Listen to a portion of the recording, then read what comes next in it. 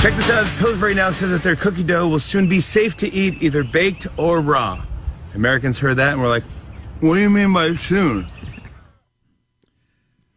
I think I know where he's heading in that joke, but I didn't understand his punchline. Well, so... He overdid the mumbling. What do you mean by soon? They said with a mouthful of cookie dough. Yeah, I got that. That probably was what was happening. Were there people that didn't think you could eat cookie dough now? Oh, you can't, Jack. The raw egg in there, blah, blah, blah. How many pounds of cookie dough has everybody eaten in their lifetime? 5 million. Exactly. Good Lord. And you'll note I'm not dead. Oh. Cookie dough. Oh, I love it. I may love cookie dough more than anything. I mean, other than a human. Pretty good. In terms of things you can put in your mouth, oh my golly, I love cookie dough. America's eating habits are changing, Jack. Perhaps you've heard this, because I said it 5 minutes ago. Avocados selling hot. Frozen pizzas, instant noodles selling out. Blah, blah, blah. The butter markets are tumbling because of the loss of restaurant demand. We're eating plenty of butter at our house. Way to do your part. Yeah. We buttered our hot dog buns last night. They're really good. Really? Yeah, added to the whole hot dog experience. Did you, just before you threw the dog on there, or like to cook them up on the grill, to toast them on the grill? They were toasted indoors, but nice. Yeah. Nice. CBO came out with the report on Friday. I have been making the argument all day long, and I'm certain I'm right about this because a well-respected historian told us this on our podcast last week. If you haven't listened to our conversation with Neil Ferguson, it's at ArmstrongandGetty.com. We did an extra large with him, and he's a well-known historian. And he said the virus is a big deal, but in terms of a world history-making event, it's not even as big a deal as the 1957 virus, which nobody remembers. However, the economic shock that we're about to go through is going to rank as one of the all-time great deals in the world. I mean, that's a big story. Yeah, and nobody's quite sure if it's going to be a tough year and a half, or a tough 15 years. Right. It's huge, and I just wish there'd be more conversation in the media, more questions about the various policies, and taking a look at how they're turning out. Less, this mayor wants to open up their beaches. Less whatever Trump said about the virus, and more on the whole economic situation. But anyway, the CBO on Friday. That's a nonpartisan federal agency that regularly gets things wrong, and not because they're stupid or evil or anything like that. It's very difficult to predict economics. But anyway, what they said, their independent analysis of budgetary and economic issues released on Friday, GDP will decline 12% in the second quarter of this year. I'm glad to hear it's only 12. That's huge, though. It's shocking. When you're hoping, when 3% growth would have been a disappointment, Trump promised 5%. Well, keep in mind the fact that it's going to decline 12 is really amazing. Keep in mind, if 2 quarters in a row it declines by 0.25%, the media goes berserk over we are now officially in a recession. You're right. This is a recession. This is the recession of 2020. And that's, tiny percentages of a percentage. This is, what'd you say, 13%? 12%. Yeah. GDP will decline 12% in the second quarter of 2020 alone. The unemployment rate will hover around 14% during the same time frame. That's just amazing. Yeah, brutal. How about these numbers? The federal budget deficit will likely rise to $3.7 trillion for fiscal year 2020, almost $4 trillion deficit for 2020. For 1 year. That's absolutely unheard of. I mean, nothing even close to that.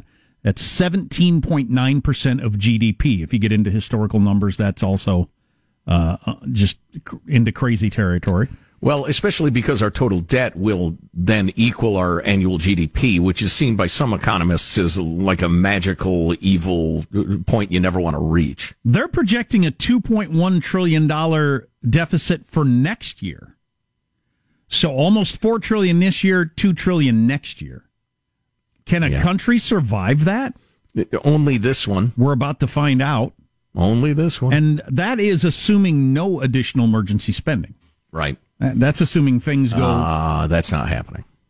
There will be additional emergency spending. That's assuming no war that pops up somewhere or the virus makes a comeback or anything like that.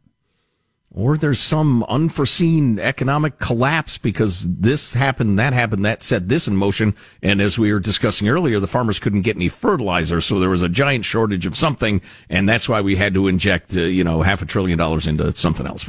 We don't know what's coming around the bend, which is why we have to be smart and light on our feet. Well, we're doing an experiment here, and it'll be interesting to see how it turns out. I have a guess. We overspent by $1 trillion last year, almost $4 trillion this year, and they're expecting $2 trillion next year. That's $5 trillion. No. Sorry. That's $7 trillion in 3 years. Is that even possible? 4 and 2 is 6. Yeah, that's $7 trillion in 3 years. And we're borrowing all of it. Unbelievable.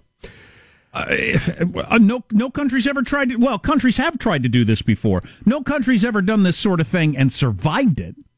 Ever. So we'll see what happens. Greece, Venezuela, the Soviet Union.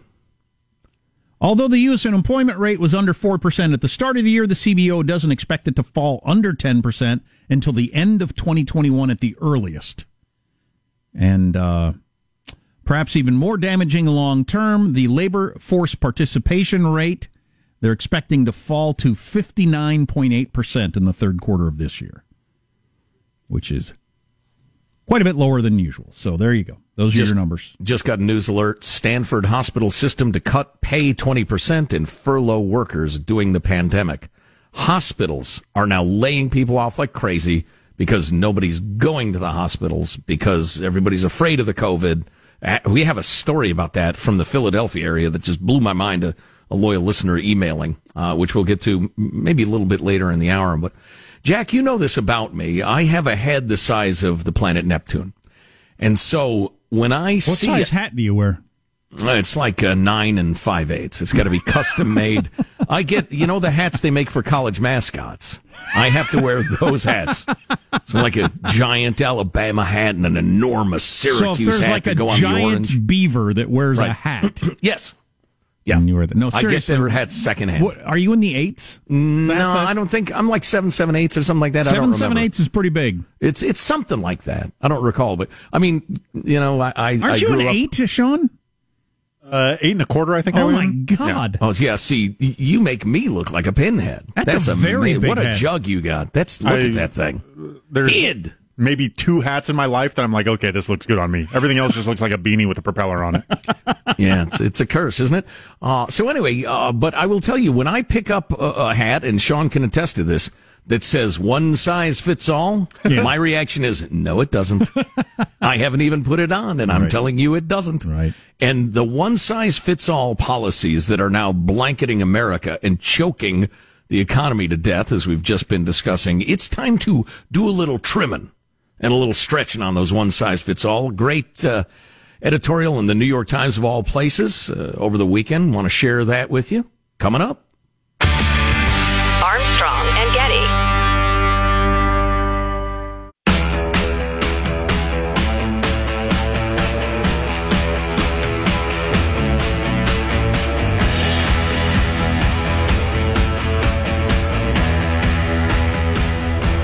The Armstrong and Getty Show.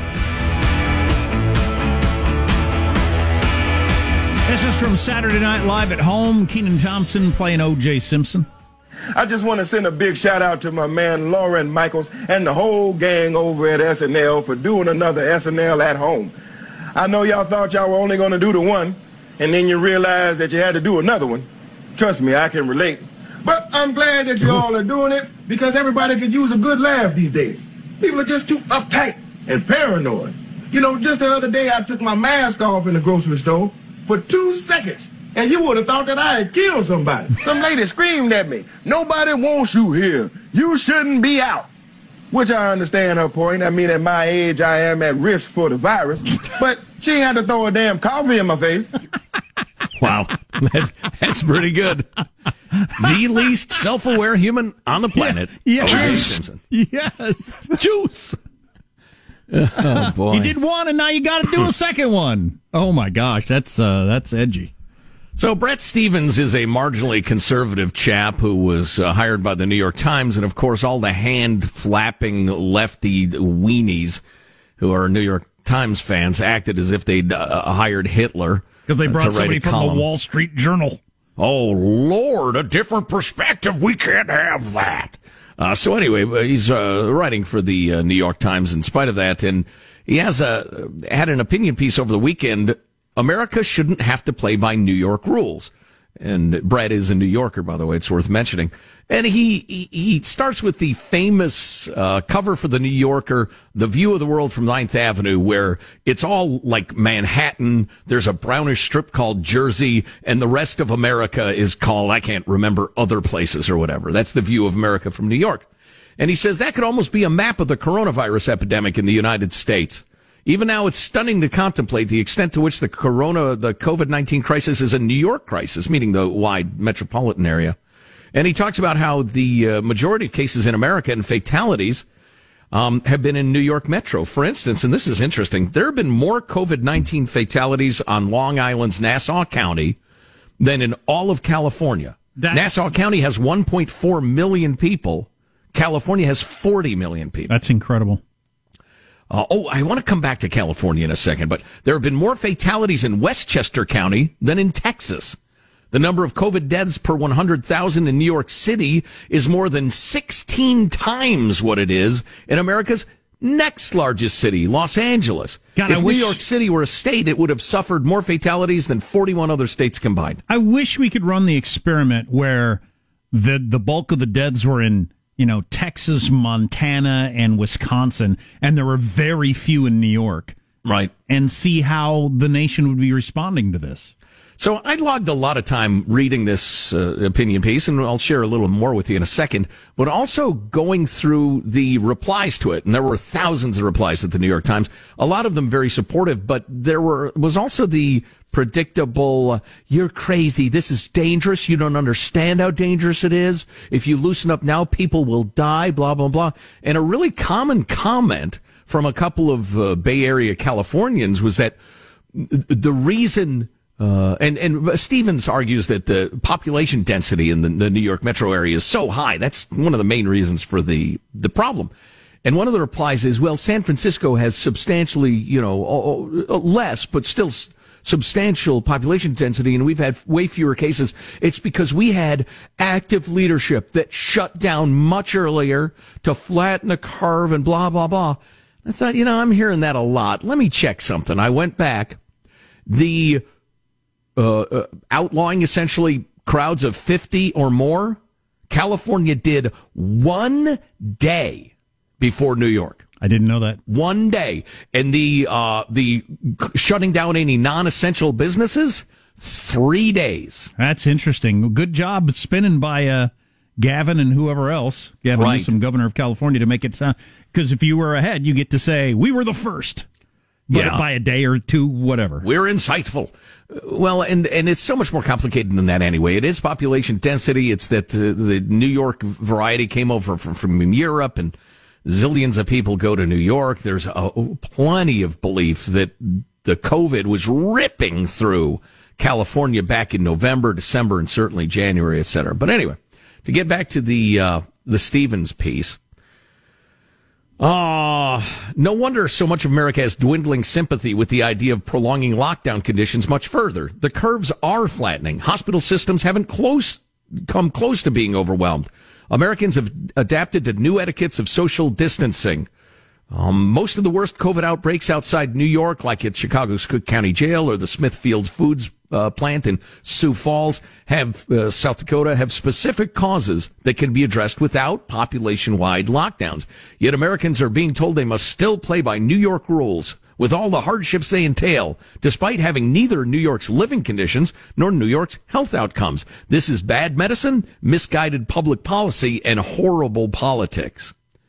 And we quoted the governor of Oklahoma, Governor Stitt, a little earlier. He's a very sharp guy. I've been impressed. I don't know a lot about him, but his statements have echoed those of the widely admired Cleveland Clinic, whose CEO says, Listen, we need to use tailored and discriminating solutions that also recognize regional differences. We're using the methodology from the 14th century to combat the biggest pandemic of the 21st century, and it can't go on. We cannot hold our breath forever. So, good stuff. The long and short of it is no one size fits all, no giant national policies, unless it's, helping distribute tests or whatever. But even... honestly, even the concept of your governor declaring it's all this until I say it's not all this is idiotic. And you see more and more governors, whether it's Stitt in Oklahoma or the guy in Georgia, saying, look, I'm looking at the counties. You know what your situation is. You guys, in a tailored way, say we're going to open this, that, and the other, urge people to wear masks, keep up the social distancing. We're not going to make pronouncements from on high that are going to choke the economy to death.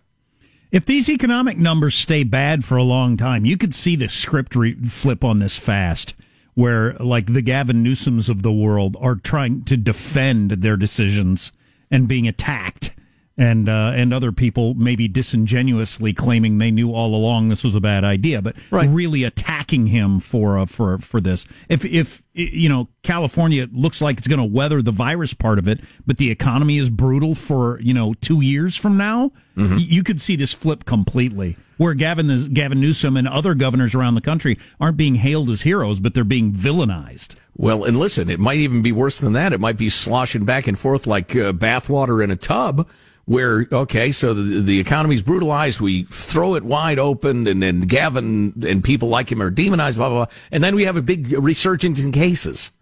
And then we got to hit the brakes again. I told you so. But the point we were making earlier, which is absolutely, well, maybe the point of the day, is that that's fine. Now, God bless those people who might get sick or die, but if we decide too open, too fast, too casual, then we tap the brakes. And that's the beauty of local and state control. We don't need a pronouncement from the Beltway to say, all right, northern half of California, metropolitan areas of Nebraska, Chicago suburbs, you do this. No, local.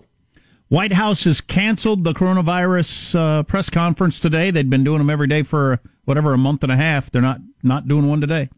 Didn't want to do one yesterday. Too much. They were too long. They were too sloppy. Good. So apparently those are over.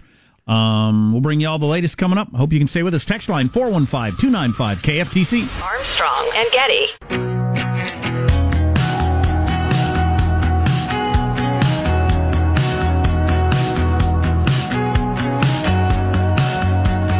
The Armstrong and Getty Show.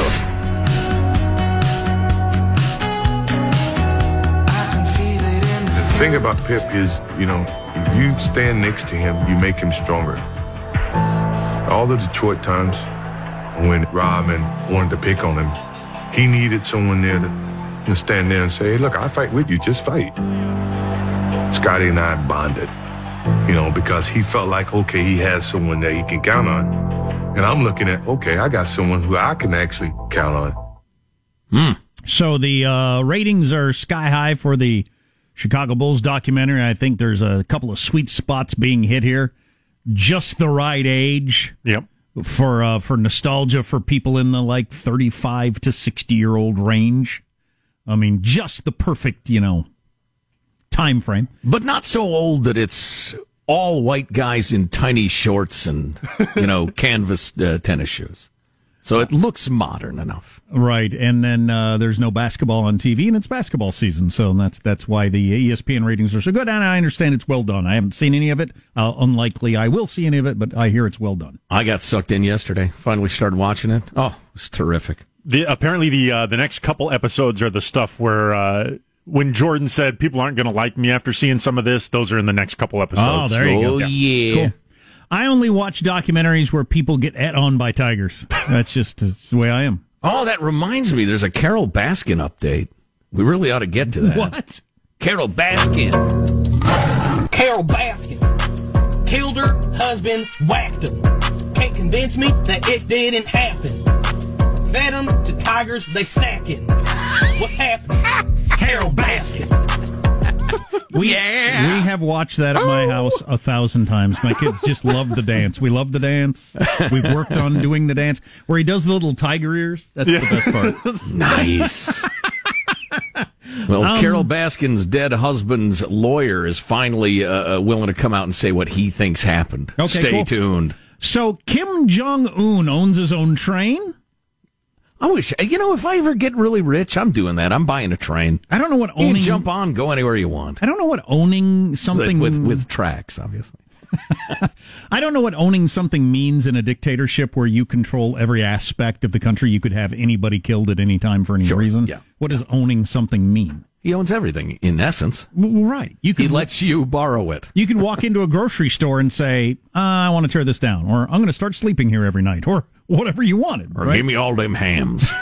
Anyway, the train that he usually travels on has been parked at his compound on the east coast of North Korea for a week. That's part of the speculation that something's wrong, and Senator Lindsey Graham, who's on the Foreign Relations Committee, so should have the best info on this, believes that Kim Jong-un is dead. So he said he would be shocked if Kim Jong-un wasn't dead. He's a big, fat, chain-smoking, perhaps diabetic guy right next to China. And they're totally dependent on China, and there's a lot of flow back and forth with China. So I could easily believe he has like every risk factor other than old age that he's croaked. I can also believe that he's terrified and he's hiding. I think he's just staying away from the coronavirus. It's decimated their military and their country, and he's just holed up in his little resort area trying to stay away from anybody that could give him the virus that would kill him. Wouldn't you do some sort of FaceTime stream thing, announcement, some video? I wonder a Zoom conference where you say, listen, I'll execute every last one if you act up, but I'm staying here. I wonder if part of the whole myth thing is that he can't be vulnerable to a disease. For his people. Oh, right, because they're godlike. It's a cult as much as a political system. Anyway, his sister, 90% likely to take over, according to people who study this sort of thing. Her name is Kim Yo-jong. She's about 30 years old. And Kim Yo-Jong. Nobody knows anything about her. She might take over as dictator and say, whew, glad that's over. Get the president on the phone and say, let's see how we can turn this into a normal country. Or she thinks, I am going to blow up the United States. I've always hated those efforts. Kim Jong-un was too soft. Yeah, exactly. Yeah, you want to see some dictating? Watch this. Hold my, I don't know, sake? What do they drink? I don't know. Their own urine, I think, because they got no food and no water. I think she does. This is the 90-pound babe who was at the Olympics, right? Yeah, she's a tiny little thing, unlike her brother. Panic buying has gripped North Korea amid rumors of Kim Jong-un's demise. Residents in the North Korean capital have resorted to buying things off the shelves. Store shelves in Pyongyang were cleaned out of everything from liquor. Cleaned out of everything from liquor to laundry detergent to canned fish to cigarettes. You know what I'm going to do? I'm going to have a can of fish and smoke a cigarette and relax. Hey, honey, pick me up a can of fish and some smokes while you're out. Boy, meanwhile, that's all in Pyongyang. In the rest of the country, they're all saying, what is buying? What are shelves? Yeah, no kidding. No kidding. Canned fish and cigarettes. Oh, yeah. Yeah. Now we're living. Yeah. But so I thought that was interesting that reports inside the country are causing people to buy stuff because they don't know what the hell's coming. Neither does anybody else in the world, but they're thinking, there's no idea. Our economy might collapse. We might be on the run. Who knows what's going to happen? Again, their economy? But the folks in Pyongyang are pretty well taken care of because they're the elite, but they got to be looking around saying, I'm sure not saying anything out loud, but our medical care sucks here. And if it's killing people off in the U.S. of A., it's going to go through this like a tornado. Go through this country. Helicopters have been seen flying low over the capital, and trains in North Korea and northern China have been disrupted, according to our satellite imagery. Which, of course, has played hell with the canned fish supply. South Korean leaders are saying that Kim is alive and well. There's no reason for them to jerk the world around, and they could easily have better information, right? Yeah, I wonder, there's so many shadows and double reverses and fakes in international diplomacy. it's entirely possible the North Korean generals are on the phone to Seoul right now saying, listen, it's incredibly important that we maintain stability during the transition because we're still trying to figure out what to do. Do us a favor. Say Fathead is still alive, because if we have panic up here, it's going to roll over the DMZ and into China, and we're going to have a regional nightmare. You don't know. Worth noting that Kim did a similar disappearing act back in 2014 when he went several weeks without being seen, sparking rumors of a military coup. And then when he reemerged, officials reported he'd been recovering from surgery. Right. So, who knows what's going on? And his papa, who you may recall, made 18 consecutive holes in one, which is really a good round. I mean, really a solid round. Is that a mini golf? No, regular golf. Wow. He even aced the par fives, Sean. That's hard to do. Big hitter, the Kim Jong-il. Anyway, he disappeared for a while, too, and it turns out it was because he had a stroke, and he was never the same. So who knows with Fathead? I'll tell you what, end of a long day, the world in turmoil. Mm-hmm. I like some canned fish and a cigarette. Yep, just sit out back. Eat my canned fish. Little fork. Just dipping into the can. Take a puff. Exactly. Just breathe it deep into my lungs. Take another bite of canned fish. Yep. Good living, North Korea style. If you're among the rich, that's what the wealthy are doing. Yeah, no kidding. The poor just chew on the can and suck on the filters. Oh, fighting a chicken for the last kernel of corn. Yeah, rough stuff. Of course, throw a chicken around you. I'd suggest you eat the chicken. I'd eat the feathers if I could get it, says the typical North Korean peasant. Oh, you have feathers? we dream pray of for feathers over here in our province. Anyway, the lighter side. We'll keep. Jeez. We'll keep our eye on that story. That's a good one. This is such a great email from a guy who just doesn't get it. Luckily, I'm in a generous mood, and I'm not going to say anything mean. But you're going to love this, Jack. And if you've been listening since the beginning of the show, first of all, thank you and God bless you for your patience. But here's Clyde writing, it's amazing that you guys laughed jovially while saying the president said to inject Lysol into your body. First, you both showed one thing. There are concepts above your ability to think. One, thinking that paper may actually be a bad choice in rock, paper, scissors. The other, thinking there's a strategy to winning tic-tac-toe. Sir, we're being ironic. We're not dumber than you. We're actually enough smarter than you that you don't get when we're being ironic. Oh. And you, sir, will never beat me at tic-tac-toe. It's an impossibility. No. There's actually, absolutely strategy to that. I do like Clyde's... I agree with Clyde on this point. If you weren't listening, I said, no, paper is never a good move in the finals of rock, paper, scissors. You just never go with paper in the finals. It's Clyde, I was being ironic, okay? But he does say this. The only strategy to winning tic-tac-toe is hoping your opponent is a 4-year-old. Yep. That is your best strategy. Clyde, you are right about that. So we didn't get to the story. Who loses $500,000 in a game of rock, paper, scissors? Well, this Canadian Edmund Mark Hooper did. The Quebec Court of Appeals, however, has ruled that his devastating 2011 loss, geez, this has been working its way through the court system in Canada at a moose's pace for nearly a decade. He had to remortgage his home to pay up his $500,000 loss at rock, paper, scissors. What a dumbass. What are you doing? This after the Superior Court canceled the remortgage in 2017. Hooper's opponent appealed in order to get his winnings. The latest ruling hinged on two factors, whether paper scissors involves any skill and whether it's excessive to bet $500,000 on the game. Wow. I can answer the second half. Well, so the court had to look into whether there's any skill involved. Because if it was just a coin flip, he wouldn't have been liable for it? I don't know. In a 2017 decision, Justice Chantil Chatelain relied on Quebec law on saying that a contract for a bet must depend on actions requiring only skill or bodily exertion on the part of the parties, not just chance. She can't do a bet on something that's just chance like that. It's got to be a contest. They ruled, you got to love the lack of freedom some places. I think no kidding. And the whole, whether that amount is unreasonable. That's crazy. My business. In America, two sane adults could decide, I'll bet you $5 million I flip this coin and it comes up heads.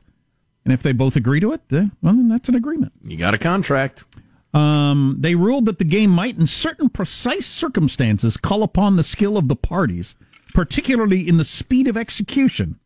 the sense of observation, Right. or the putting in place of a strategic sequence. I'm not sure I understand what all that means. Well, So, the you have to speed- anticipate. You notice patterns. This guy he does rock way more often than anything else. Yeah, he's never done the same thing 3 times in a row. So there might be there obviously is some skill involved. If you play once, there's no skill involved. Other than possibly the speed, as they mentioned. Maybe you're just a slow thinker. I don't know which one. You lose. Yeah.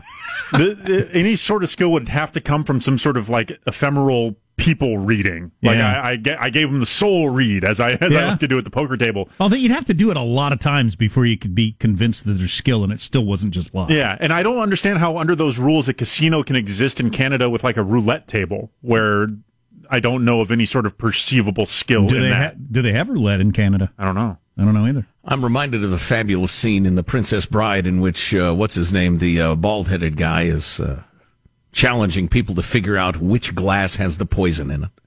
Yes, the iocane powder. Yes. Now I know what you're thinking. That I have given the poison to myself to fool you. But I knew you would think that. So, on and on. Very funny. The court decided in Canada that the amount was too high for a bet on rock, paper, scissors. Shut up. I don't want to live in a country where the court decides that sort of thing. No, indeed. How wealthy are these people? Well, the one guy had to mortgage his house, so obviously it wasn't the smartest bet he ever made. Well, I'd say not. I mean, never mind wealth. How stupid is this guy? He was all hopped up on moose juice of some sort. He's You and Moose. fallen victim to one of humanity's most classic blunders, second only to never getting in a land war in Asia. Don't bet against the Sicilian when death is on the line. I love that movie. Wow, do you have the whole thing memorized? Pretty close, yeah. That's beautiful. Well, think about that next time you play rock, paper, scissors in Canada. Never start a land war in Asia. Yeah. No kidding.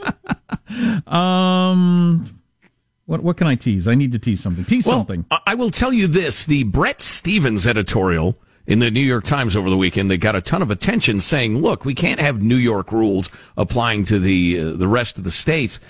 Drew a great deal of reaction from various people. Okay. And the reactions I found very, very interesting and outline some of the myths and understandings of Chairman Xi's bat death. Okay, that's on the way. And guess what's the #1 song in America? All on the way on the Armstrong and Getty Show.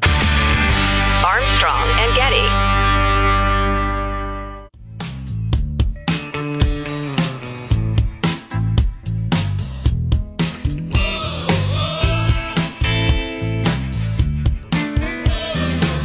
That's the #1 song on iTunes from the 80-year-old Rolling Stones, Living in a Ghost Town, which came out last week. #1 hit on iTunes. Recorded it last year. Then when the whole Chairman Xi's Chinese bat death thing happened, they thought, wow, that's weird. You remember that Ghost Town song we recorded? We ought to put that out, which is fine. I will tell you this, though. All of my friends in the musical community, nobody needs a coronavirus song, okay? There have been a couple. My son actually wrote one like a month ago that was pretty good and sweet. But I think we're good now. To quote David Bowie, we're all quite aware of what we're going through. That was the first #1 song for the Rolling Stones in 40 years. Overdue. It's not easy to have #1 hits 40 years apart. It's a catchy tune. I dig it. Cool. Yeah, it's pretty good. It's groovy. I heard the whole thing over the weekend. It's not, not great, but I think most of it's curiosity to see what the Stones are up to. But that's good. They still groove. Brett Stevens wrote this piece in the New York Times saying America should not have to abide by New York rules because the reality of Chairman Xi's Chinese bat flu is so inconsistent depending on where you are. It's a really good piece, really smart, from a New Yorker. The reaction to it, there are thousands of replies to the article, which, as usual, internet replies range from insightful and thought-provoking to utterly moronic to completely one-sided and blind, but I'll just hit you with a couple. Brianna writes, thank you. Out here in Oregon, I feel that we're playing by New York City rules, in addition to California and Washington rules. It's frustrating to be locked in my home while there are only currently only 23 COVID patients on ventilators in the entire state. Wow. While tragic, only 86 people have died in the 7 weeks of lockdown, and half of those were the highest risk nursing home residents. I feel like the doomsday writers from the worst hit states like New York have clouded Governor Brown's perspective on Oregon's current reality. Yeah, I mean, you can't let people lose their family businesses because of a health threat of that level. You just can't. No. Well, they are. We are. Well, and there are a lot of amens to this and support for Brett Stevens. And then you got this MD in Brooklyn. I'm in the heart of the pandemic on the medical side in New York. I can't believe there's talk about relaxing lockdowns without an established contact tracing and testing system in place to defeat the virus. He says, once the virus is spreading in your community and people are sick, it'll be too late to prevent deaths. At that point, you're just trying to stop the body count from rising. Doctor, with all due respect to what you're going through and your efforts and the rest of it, and we appreciate it, we understand that there is danger in opening up. The problem with your argument, and if any argument fits this description I'm about to hit you with, it's not a good argument. Your argument doesn't recognize that the body count will rise from the lockdown. There are opposing forces at work here. The lockdown to prevent deaths will cause deaths, maybe way more deaths, maybe way more misery, maybe way more illness. If you want me to stick with that because you're a doctor and you understand the medical stuff, there are millions of people all around America who are not getting medical care right now because they're afraid to go to the hospital or the hospital doesn't want them. There are people losing their jobs. There are people who are not going to be able to make their rent, their kids. They can't afford the medicine for the kids. If you just want to concentrate on bodies, Doc, I got plenty of bodies to bet against your bodies. Never mind, deaths of misery and addiction and the rest of it, and just misery and despair. Or how about bankrupting the most powerful nation on earth, if that happens? Well, right. And certain dictatorial regimes decide now's the time to step ugly. How many lives will that cost, Doctor? So it's not quite as simple as your perspective there from Brooklyn. And I don't know that guy's background, how he grew up or whatever, but if you've been in New York your whole life, you have no real sense of how many fewer people everybody else runs into on a daily basis. Right, and the fact that we're not stupid, we're not flyover states. We actually have lives and brains, and we can manage our own affairs. Thank you, sir. Armstrong and Getty.